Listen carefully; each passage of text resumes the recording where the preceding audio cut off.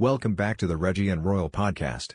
As we left episode 3, Never Say Never, Cryptocurrency Reversals, we had sampled some of the biggest names in finance, each of whom have gone from total skeptics of Bitcoin and cryptocurrency, or, from positions of total condemnation, into totally committed, and significantly invested, to the cryptocurrency spaces. This momentum shift should begin to put any remaining skepticisms by lesser-known players completely to rest. Due to the need to shorten that podcast, it has become Never Say Never Part 1, meaning that we will soon have a sequel to Never Say Never, Part 2, as this chorus of previous naysayers to present-day converters continue to grow. Just a couple of weeks ago, there was another big-name institution making a major announcement. By the way, if you are enjoying the podcasts, don't forget to smash the like button, and subscribe to our channel. This fourth episode is all about how the major global central banks, particularly the Federal Reserve, which in concert with the European Central Bank and the Bank of Japan, have painted themselves into the proverbial corner over the past 20 years. Their habitual focus on using temporary stimulus to maintain the appearances of the so-called wealth effect, was assumed with good intentions. The same steps that began as a process to secure the financial markets from pending calamities, like treating a patient in an intensive care unit, have all matured, and evolved into a different exercise. This is now the care and feeding of a patient that might never again leave the critical care unit and thrive on its own. The markets are now under perpetual care. The consequences of these changes only postpones, and, in some cases, will intensify the future outcomes and events. We must all prepare for this inevitable instability, and all of its major distortions upon our financial lives. This topic is, like Never Say Never, too much for a single podcast. We're trying to give you as much information as possible, without putting too much into one podcast. Therefore, like Never Say Never, this topic will also begin here, and complete in a subsequent podcast. With this topic, it's very important for us to describe the current global conditions first, then, for us to weave, or map them into two recent timeframes. The first timeframe surrounds the peak before the pandemic, followed by the fastest plunge in history. The second time frame begins from the period exactly 3 years ago, from an equity peak in late October of 2018, and the plunge into the low, near Christmas Day 3 months later. Peak. Plunge 2018, peak. Plunge 2020, and peak 2021, right now. We are now somewhat in a pre-plunge scenario, that's again holding up by a thread, largely through the mechanisms of the central bank's manipulation of the asset markets. Let's begin by taking a look at a fairly detailed, numerical and graphic view, the technical backdrop of the asset markets, as a guide for the current situation. First, let's look at the Buffett indicator. One of the best-known, high-level stock market valuations yardsticks is the Buffett indicator. This is simply a ratio of stock market capitalization to gross domestic product, or GDP. It makes sense, because, over long periods, stocks should track economic growth. You should refer to a chart of the inflation-adjusted market cap of the S&P 500 to GDP. In the past 5 years, this ratio has repeatedly surpassed its tech bubble peak from around 20 years ago. In a method of translation, stocks are more expensive relative to GDP than ever before seen in the modern era. This is truly a significant statement. 20 years ago, it was inconceivable that we would return to those levels in our lifetimes. But, here we are. Could they get even more expensive? Of course it can. It's not highly unusual for some stocks to continue higher, as some almost certainly will. But this shouldn't reassure anyone who is putting new money into the market or who holds unrealized gains. There is another interesting chart, on price/earnings ratios. A quantity identified as running sigma, is defined by the number of standard deviations from the current month's price/earnings ratio, or PE, as it falls either above or below the 10-year average. 2. Running sigma and PE ratios. Currently, this running sigma is at approximately 3 sigmas, which is a match, or, in excess of only 7 other peaks in the last 100 years. 2009 is the exception. In that particular case of the 2009 exception, the significant overvaluation was a function of earnings collapsing, rather than excessive prices. In all previous cases in history, the ratio eventually fell to at least 0. With the current sigma is at the levels of previous peaks, additional upside is certainly limited. If the market reverts to that 0 sigma, we should expect losses estimated in the 36% range. Remember, a decline to negative readings will result in compounding of losses. If price to earnings, or PE, were to simply return to what was normal over the last 10 years, that guarantees a 36% loss. But past bear markets didn't stop there. Historically, long periods of overvaluation are reversed by substantial undervaluation. So, the next bear market, whenever it comes, will likely chop prices in half. That's not crazy. It is what we should expect. This also corresponds to a feature of the Buffett indicator, which projects an annual rate of return of the next 10 years of minus 1.9%. This negative rate of return includes the impact of dividends. So, how much stimulus is in the picture at the present time? Let's answer that by saying that the Federal Reserve is in deep trouble. To say that they have thrown in the kitchen sink, or everything else possible, at financial markets, would be no exaggeration, with the goal of propping up all the risky, speculative asset classes, stocks, corporate bonds, auto loans, mortgages, anything remotely close to defaulting while the economy remains shuttered.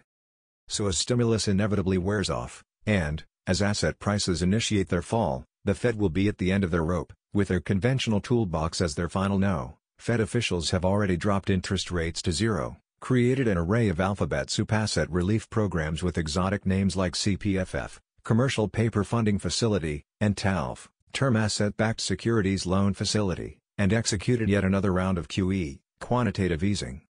Though these actions support asset prices, printing trillions of dollars annihilates the purchasing power of savers, while rewarding yield-thirsty investors that take high risks, for high returns.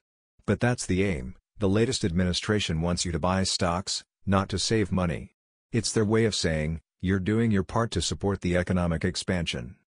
The last hope for the Fed to entice investors is a promise to buy stocks.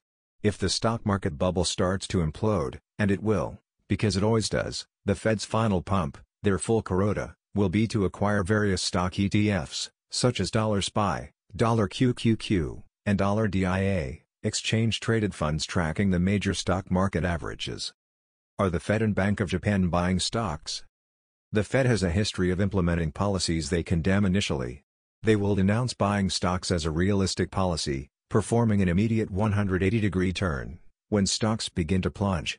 If the central bank's mission is to sustain confidence in a flawed system, inflation over deflation, subsidizing laziness, and punishing productivity, officials will say anything to get the job done. In 2006 it was, subprime contained, from Ben Bernanke. In 2015, it was, I don't see a financial crisis occurring in our lifetime, from Janet Yellen. In 2019, it was, the repo crisis is contained, from Jerome Powell. Also, Powell, former ECB President Mario Draghi, current ECB President Christine Lagarde, all repeated the phrase, whatever it takes, ad nauseum, which is usually as a last resort in the deepest moments of market distress.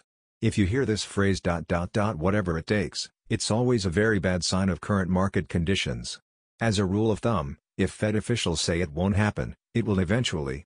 Although not yet involved in an active stock buying campaign, the Fed, however, would not be the first major central bank to buy stocks. The Bank of Japan, BOJ, started buying ETFs back in 2010. But they haven't just dabbled.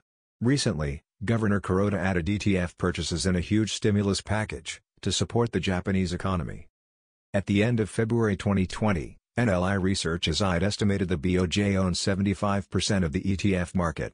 That's 29.6 trillion yen, roughly 4% of the Japanese stock market, according to WisdomTree's call. As you might expect, buying ETFs has failed to support stock prices.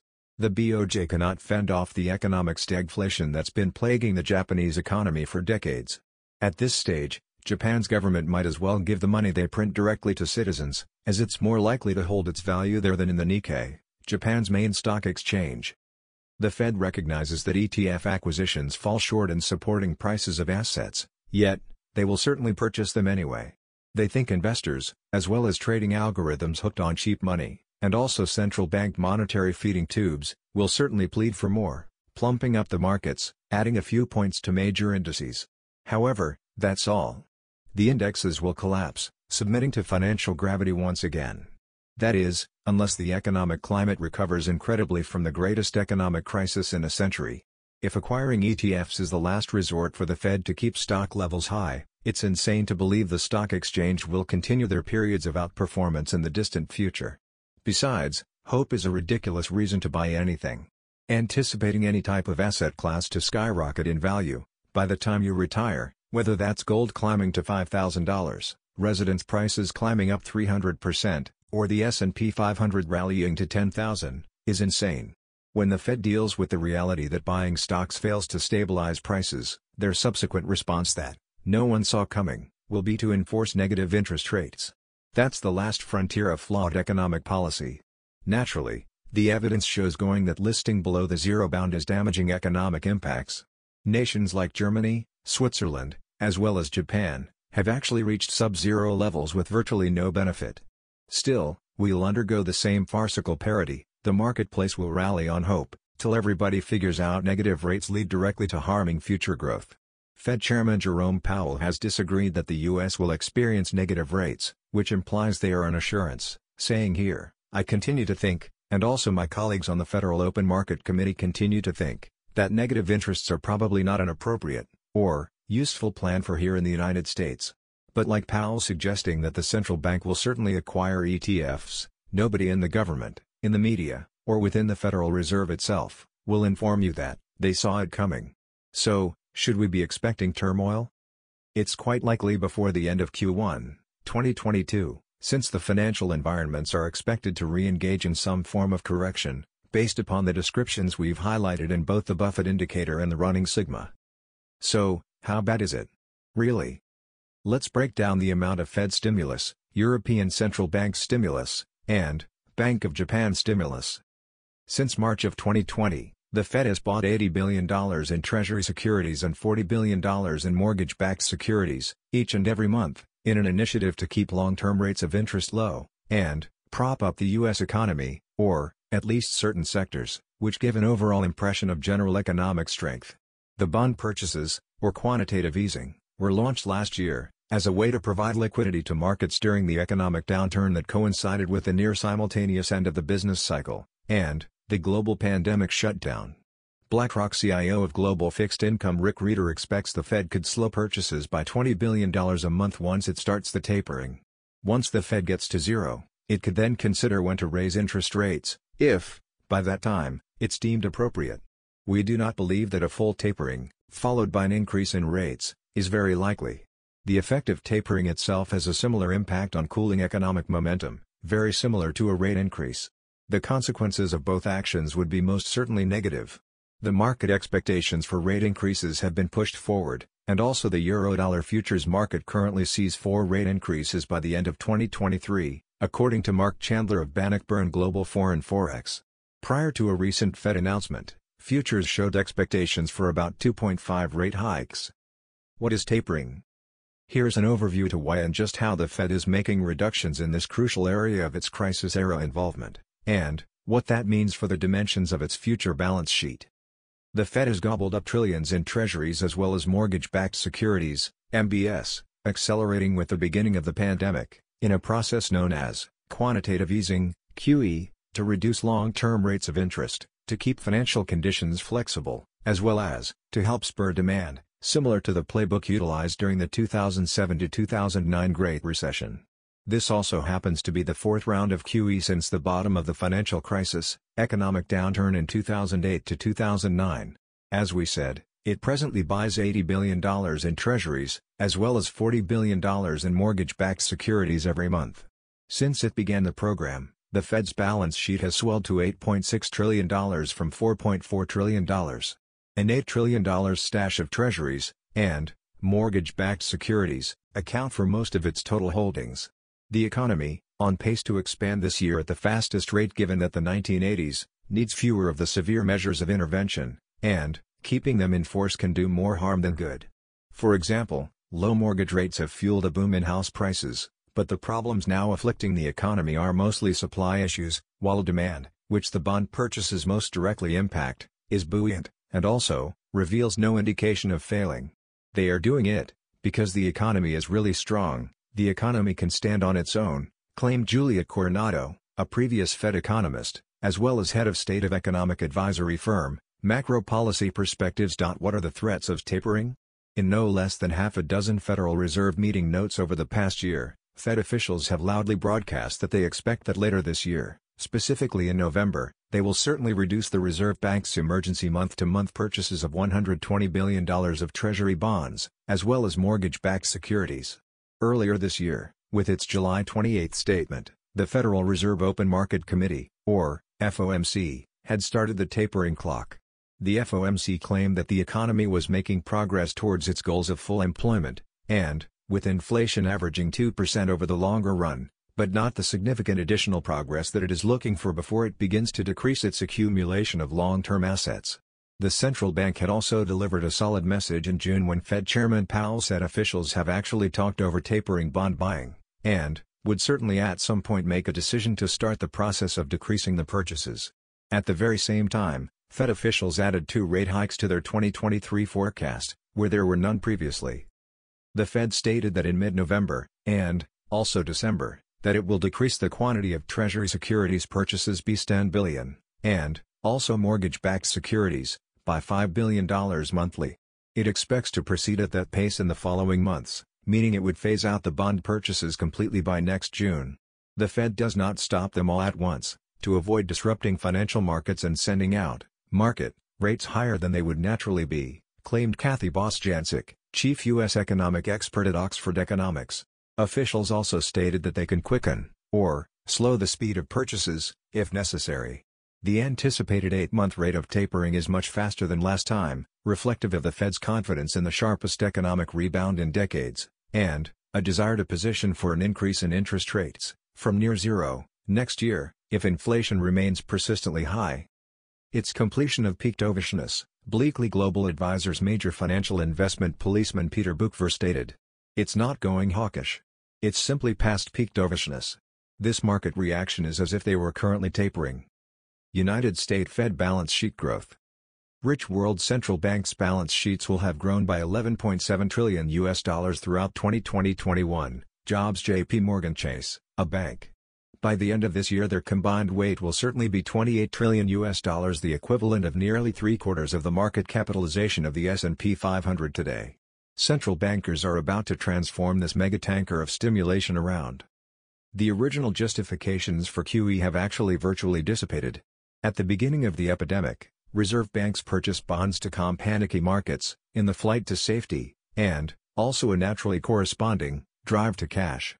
Yet, it became quite clear that the pandemic would create a massive financial downturn, that would send inflation over a cliff. QE was required to improve, or, at least balance, the economic climate.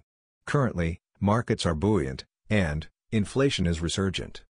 In America, it looks all of a sudden strange that the Federal Reserve is the greatest purchaser of treasuries, as it remained in the very first quarter of 2021. The economic situation is powering through. In June it included robust job numbers, according to numbers launched on July 2. On Wall Street, cash is so abundant that $750 billion or more frequently gets stashed overnight at the New York Fed's reverse repo facility, wiping up some of the liquidity infused by QE. The Fed's purchases of mortgage-backed securities, amid a heated real estate market, currently looks outrageous. Bank of Japan balance sheet and asset growth. Total assets held by the Bank of Japan rose to 714.56 trillion yen, or $6.5 trillion, in fiscal 2020, that bank's data showed very recently, quadrupling in the 8 years under Governor Haruhiko Kuroda's aggressive monetary easing, and growing to 1.3 times the size of the Japan's economy. This is more than double the size of the European Central Bank balance sheet, which is at 53% of the GDP of the Eurozone. In December of 2020, the Bank of Japan took over as the biggest owner of the nation's stocks. Massive exchange-traded fund purchases by the Bank of Japan, to support the market amid the pandemic last year, combined with additional valuation gains, pushed its Japanese equity portfolio to 45.1 trillion yen, or $434 billion, in November, according to estimates by Shingo Aide, chief equity strategist at NLI Research Institute. This represents a tenfold increase in under 6 years. About 3 years ago, Japan's central bank became the first among G7 nations to own assets collectively, worth more than the country's entire economy, following a half-decade spending spree designed to accelerate weak price growth. The Bank of Japan has thus become the world's second central bank, after the Swiss National Bank, and the first among group of 7 countries to own a pool of assets larger than the economy within which it is trying to stimulate. ECB and Fed growth. Since Q1 of 2020, the balance sheet of the European Central Bank has exploded from under €5 trillion to over €8 trillion, now at €8.3 trillion as of October 22, 2021. This is the equivalent of $9.6 trillion. The combined growth for the ECB and the Fed was $7 trillion in about a year and a half. This is more than was added in the previous decade. Total central bank asset purchases. In the period from 2009 to projections through 2022, global central bank assets have increased from $5 trillion to $30 trillion, or a 500% increase.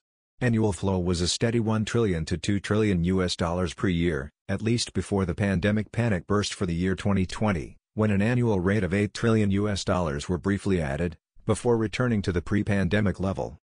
In our next podcast, we'll extend and complete this discussion of this multifaceted global central bank dilemma, by comparing current market conditions with conditions of 18 months ago, before the simultaneous economic cycle conclusion/pandemic plunge, an epic intersection of natural economic cyclic events, and the totally unexpected global health crisis. So be sure to catch us next time, for part 2. If you enjoyed the podcast, don't forget to smash the like button, and subscribe to our channel. Until next time, let's stay busy.